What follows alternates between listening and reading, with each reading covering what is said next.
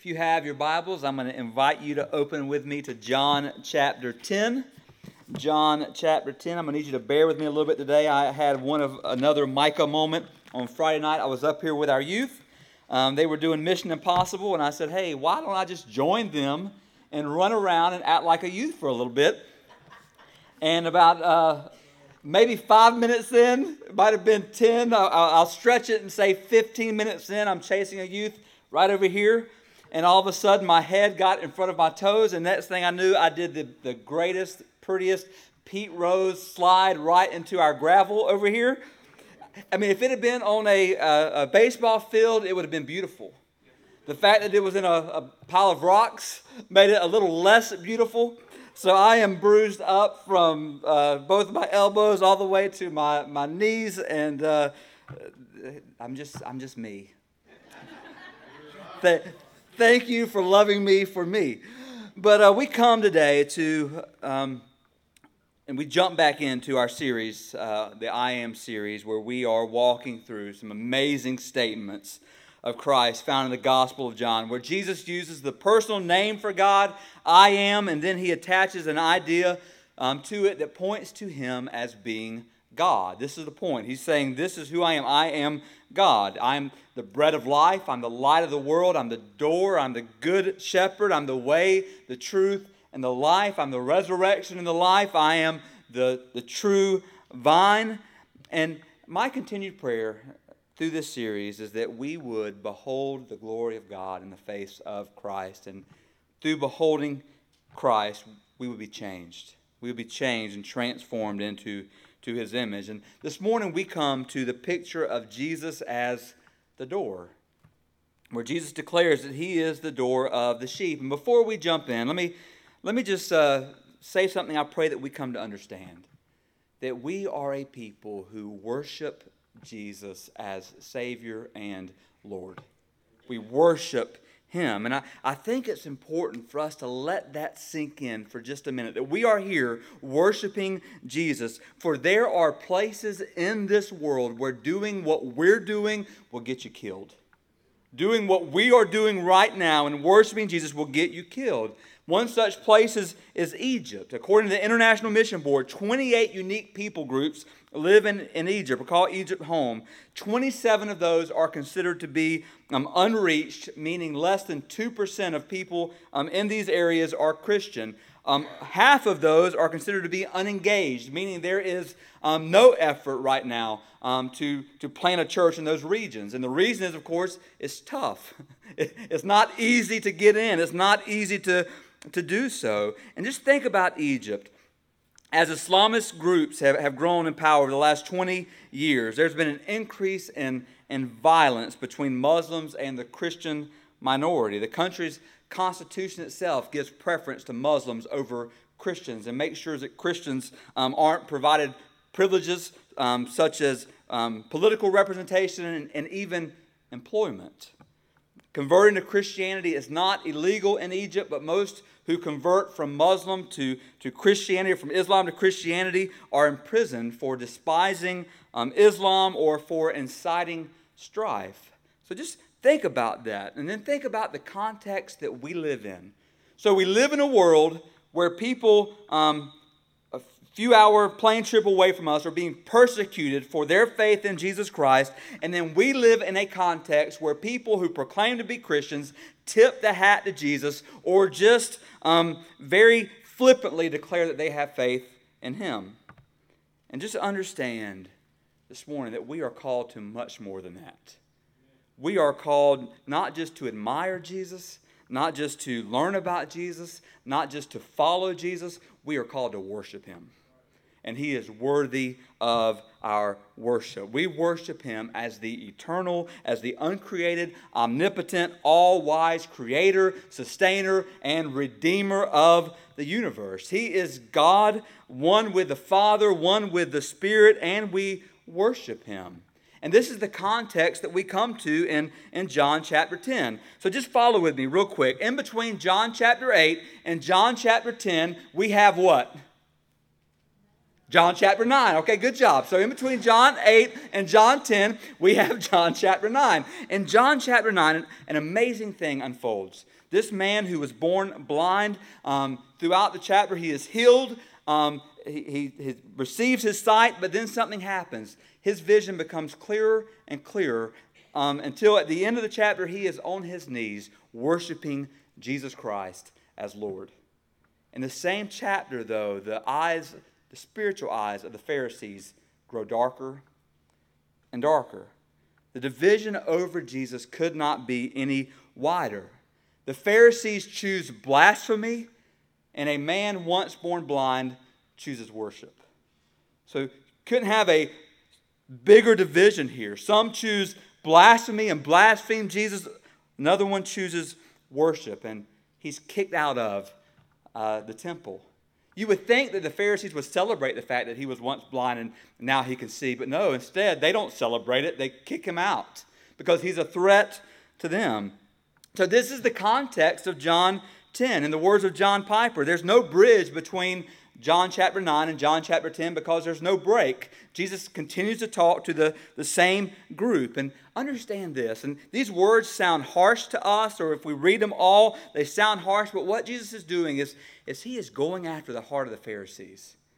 He wants them. He's declaring truth after truth to them. He's pursuing them by unpacking this picture of sheep, unpacking this picture of him being the door, and then next week we're going to look at him as the good shepherd. But this morning we're going to look at this picture of Jesus saying, I am the door. And D.A. Carson said this is a proverbial way of insisting that there is only one means of receiving eternal life, only one source of knowledge of God, only one fount of spiritual nourishment, only one basis for spiritual security, Jesus alone. There's one, Jesus alone. And the unfortunate reality is the world around us is still seeking humanistic and still seeking political saviors. And then far too late, they learn that these false saviors are thieves, are killers, and are destroyers. So in the midst of a people who are walking through wrong doors and trusting those doors as if they had a right to trust them, Jesus comes on the scene and declares himself as the true door. So let's read this text together this morning. If you're able, I'm going to ask you to stand as we honor God's word. We're going to read John chapter 10, verses 7 through 10 together. So John 10, verses 7 through 10 together. And it says this, so Jesus again said to them, Truly, truly I say to you, I am the door of the sheep. All who came before me are thieves and robbers, but the sheep did not listen to them. I am the door. If anyone enters by me, he will be saved and will go in and out and find pasture. The thief comes only to steal and kill and destroy. I came that they may have life and have it abundantly. Let's pray together. Father, we come to your word today. We come to your Son, Jesus, as our door to you. God, help us to see the beauty of this. Help us to see the seriousness of this, God. Help us to see the grace in this. God, help us not to miss this picture of who Jesus is to us and to the world that we live in. And help us, God, not to keep it to ourselves, but help us to declare it. Oh, God, just speak to us today through your Spirit. In your name we pray. Amen. And you may be seated. So think about this. We're going to jump into this more next week, but all throughout Scripture, we are called sheep. So let me just break that down to you. That means that we are dumb, that we are helpless, that we are fearful, and we are prone to wonder. And in case you're wondering, yes, that is who we are. And I said we. And as sheep, we are continually threatened by thieves and robbers, according to Jesus. And those thieves and robbers are motivated by the thief, the one who has come only to steal and to kill and to destroy. Yet by God's grace, there is a door that leads to rest, to safety, to satisfaction, and to abundant life. And so this morning, in the time that we have left, I want us to focus on 3 truths pertaining to Jesus Christ as the door. And I pray that these truths would be just absolutely earth-shaking, that would absolutely encourage us, remind us of some truths that we need to be reminded of. So the first truth is this: Jesus is the exalted door. He is the exalted door. In verse 7, Jesus says, "I am the door of the sheep. All who came before me are thieves and robbers." And then in verse 9, Jesus says, "I am the door." And the reality today, I think about this, is that we are a room filled with people who we have entered many different doors throughout our lives, have we not? We've entered many different doors. Even some, maybe even now, are being enticed to enter doors that promise life, or that promise gain, or that promise pleasure, promise hope, promise peace. But in the very end, those doors lead to death. What the picture is. And here's the truth. There's only 2 doors really that exist. One is the door to death, and one is the door to life. And there's another reality, that when we are born, we enter into the door of physical life, which unfortunately to us is the door of death, because we are born into sin.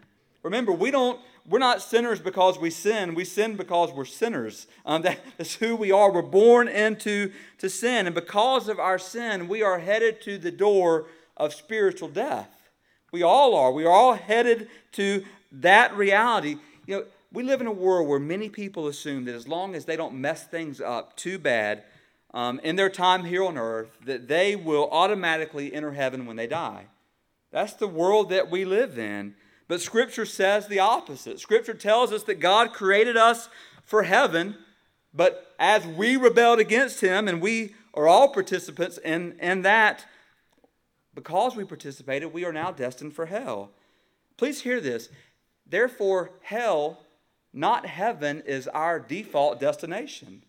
So the default destination of us is not heaven. Because we are sinners, our default destination is hell. No matter how small we might think our sin is, we are all deserving of its agony.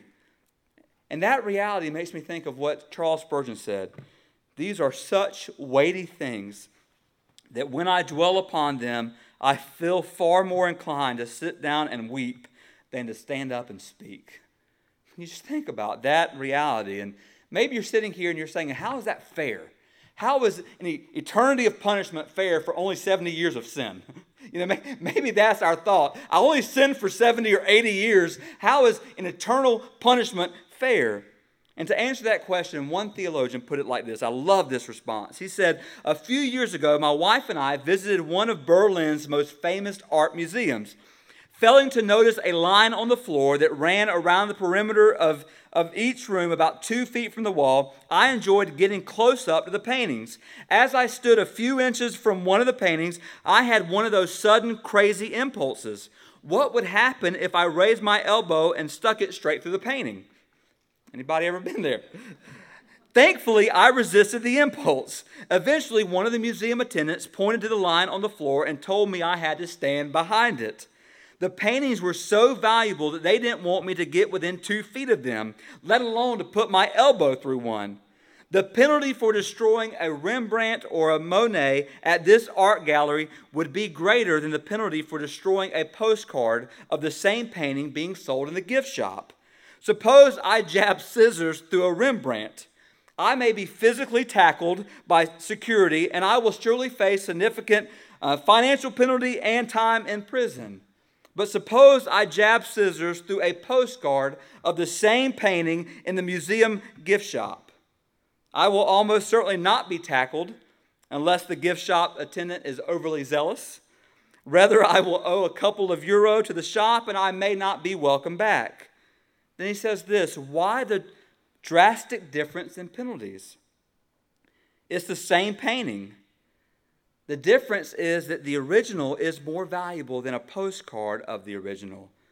The seriousness of an offense is related to the worth of the one or thing which is offended. And understand this, brothers and sisters, sin gains its wickedness because of the one it offends. I mean, just follow with me here.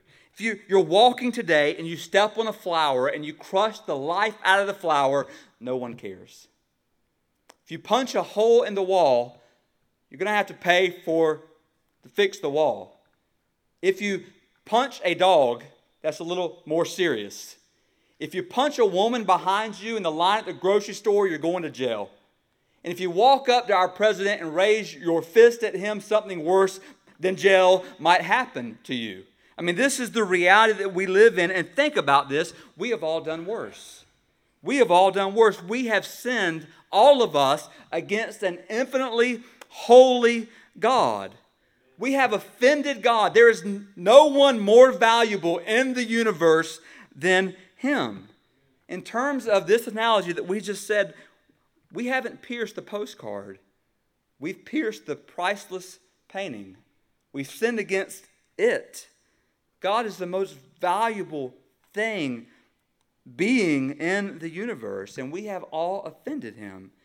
And maybe you're wondering right now, what in the world does what we just say have to do with Jesus as the exalted door? Because that maybe doesn't seem to correlate with you, but I pray that this would become clear. All of us, every one of us in this room have walked through door after door pursuing sin, pursuing pleasure, pursuing things that we think will satisfy. Yet in the midst of our journey through these doors leading to sin and death, Jesus came and He declared Himself to be the door. He is a sinless door in the midst of sinful ones. He is the saving door in the midst of damning ones. He is exalted in His position as Lord, and He is also exalted in His purpose as Savior. He is exalted through His earthly work, and He is exalted through His eternal worth. He is not one among many. He is the one and only. He is the one and only. In fact, in Philippians 2, Paul says this: God has highly exalted Him and given Him, bestowed upon Him the name that's above every name. That at the name of Jesus, every knee would bow, of those on earth, those under the earth, and every tongue will confess that Jesus Christ is Lord, to the glory of God the Father. He is the exalted one. He is the one and only, which leads to the second truth. Jesus is the exclusive door. And this is where many in the world will jump off. This is where many in the world don't want to hear. Jesus said in verse 7, I say to you, I am the door of the sheep. This is the same thing Jesus claims in John 14. I'm the way, the truth, and the life. No one comes to the Father except through me. And what Jesus is claiming here is to be the exclusive, only door to God. Think about this. Just as there was only one door in the ark, just as there was only one entrance to the tabernacle, there is only one way to God, and it is through Jesus. The Bible is very clear on that. In the words of Timothy George, God has one and only one plan of salvation for everybody, everywhere. It is by grace alone, through faith alone, in Christ alone. In Christ alone. So we get to verse 7. Here's what's happening. When Jesus says, I am the door of the sheep, what he was referencing is what took place in that day. For when a shepherd would lead his sheep away from home base, oftentimes they would end up too far away from home base in order to go home. So instead of just letting the sheep run wild at night while the shepherd slept, because if you leave or let or allow the sheep to run wild at night, they become a recipe for lamb chops. It's kind of what would happen in that day. So instead of allowing that to happen, what the shepherd would do is he would build a sheepfold.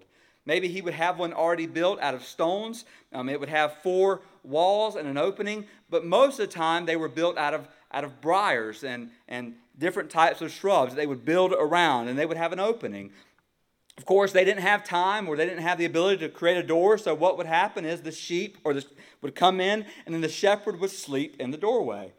In essence, get this, the shepherd would become the door.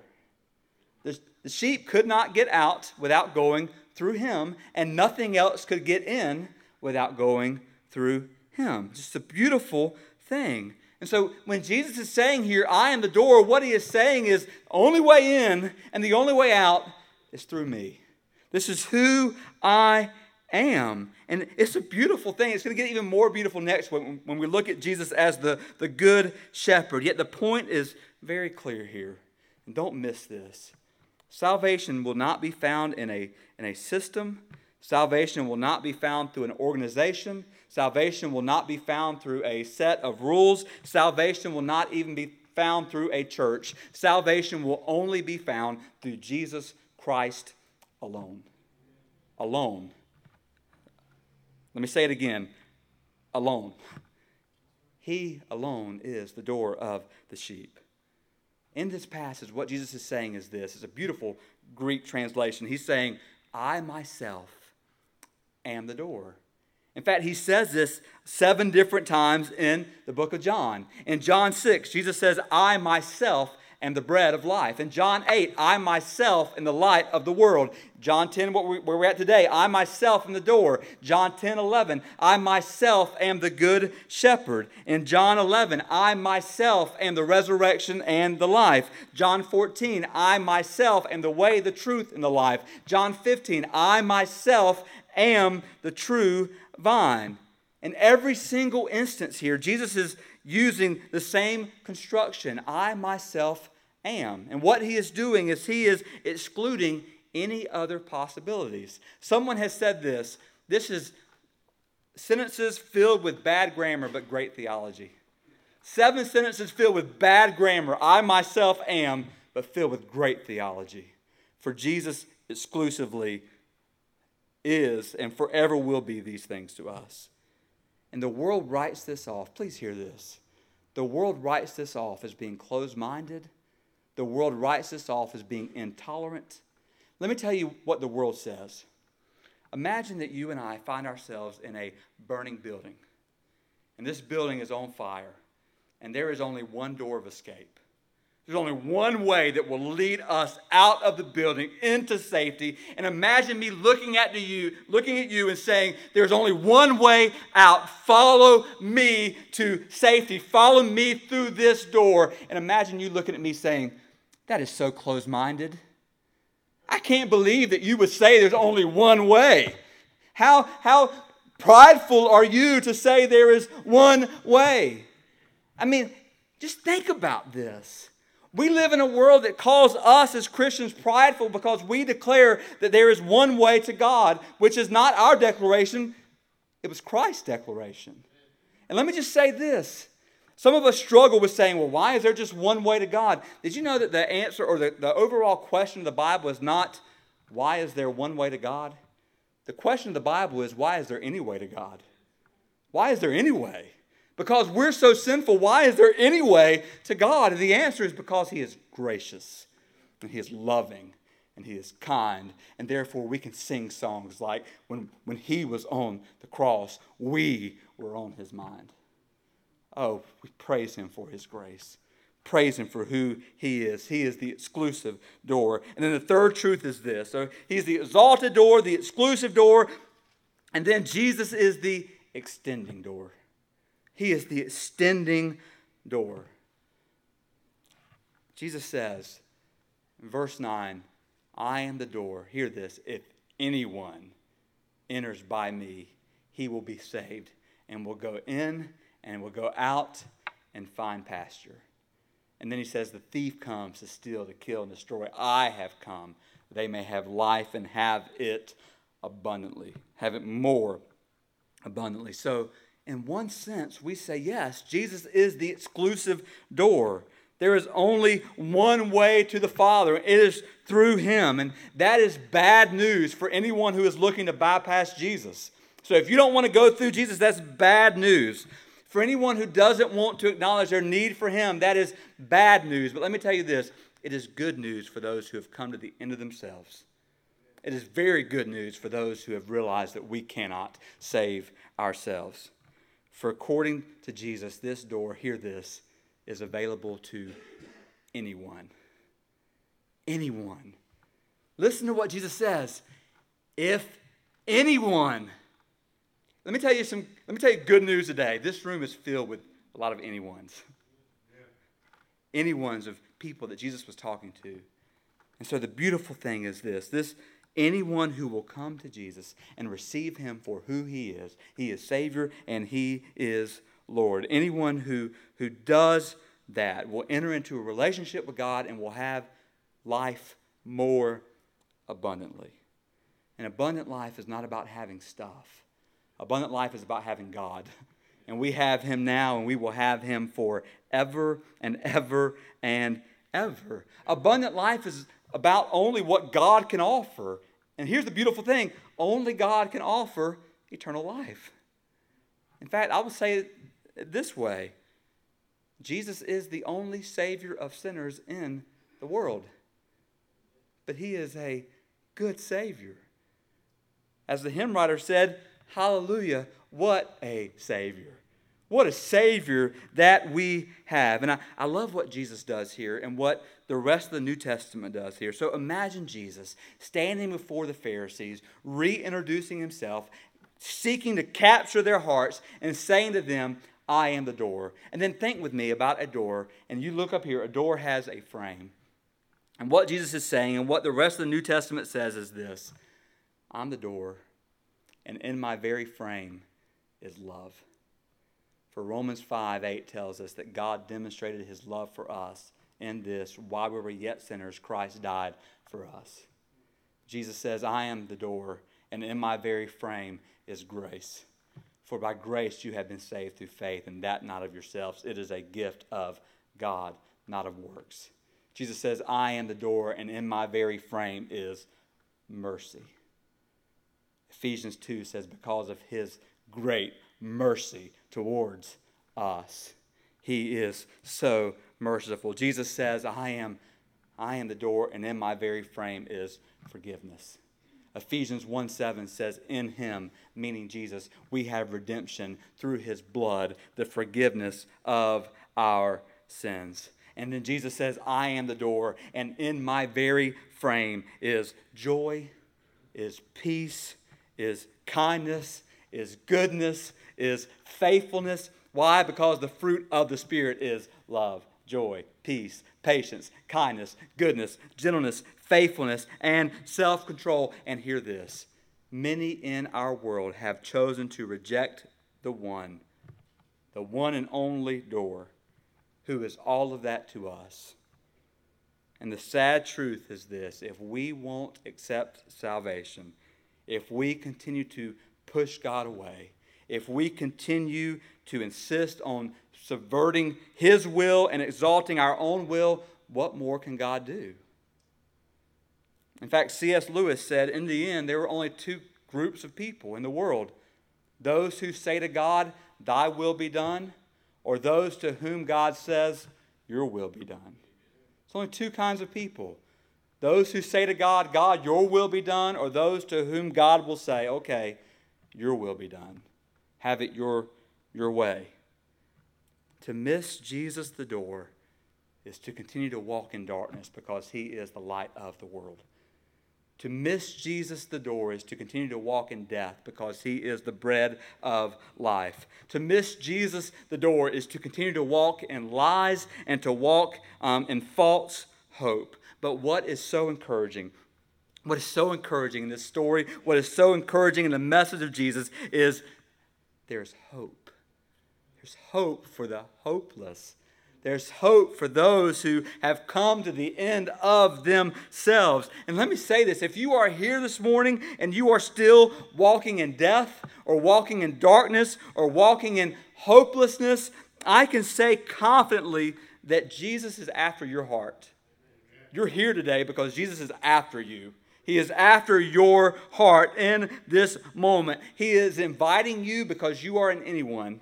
So therefore, he is inviting you to enter into a relationship with him and come to know him as the Good Shepherd, as we're going to see next week. But here's the awesome thing about coming to Jesus as the door. Don't miss this.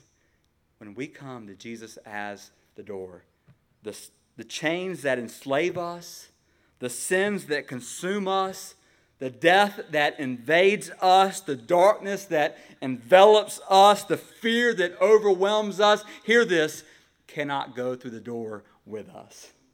Those things cannot go through the door with us. Why? Because the door has overcome them. The door has defeated them. Death is defeated. Darkness is defeated. Our fears have been defeated. Why? Because perfect love casts out fear. All of those things are gone. So may today be the day. If you are outside of the door, may today be the day that you enter in through this door. And then let me say this. For those of us in this room who have entered this door, may we today, with the highest gratitude, thank Jesus again for being the door. Thank Him again for being the way to salvation, for being the one and only way to God, for being the one who we have entered in through Him, and we are forever, eternally grateful. That God didn't need us, but He loved us. And therefore, He provided a way for us. And this way is not harsh. This way is not demanding. This way is not prideful. It's not condescending. This way is true. And this way leads to life. And this way is loving. And this way is gracious. And this way captures us in a way that sets us free. Oh, today that we would either come through that door and walk through that door, or that we would find ourselves celebrating and just absolutely praising and thanking God for the door of Jesus for us. I'm going to ask you to stand with me. We're going to enter into this time of invitation, time of consecration.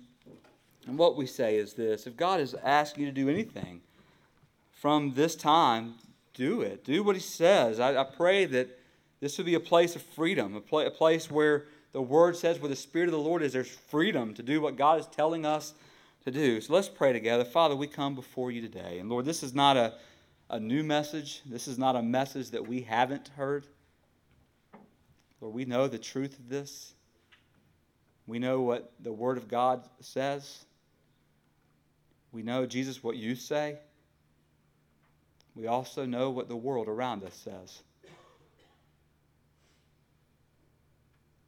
And God, I just pray today for anyone in this room or who will be in this room who doesn't know You, that they would not let the lies of this world keep them from going through the door, which is Jesus. God, I pray for anyone in this room in this moment, God, that has never walked through that door, that in this moment, in this time, they would find themselves for the first time turning away from their sin, turning away from trusting in themselves, and turning to Jesus Christ as Savior and Lord of their lives. Lord, Your Word says,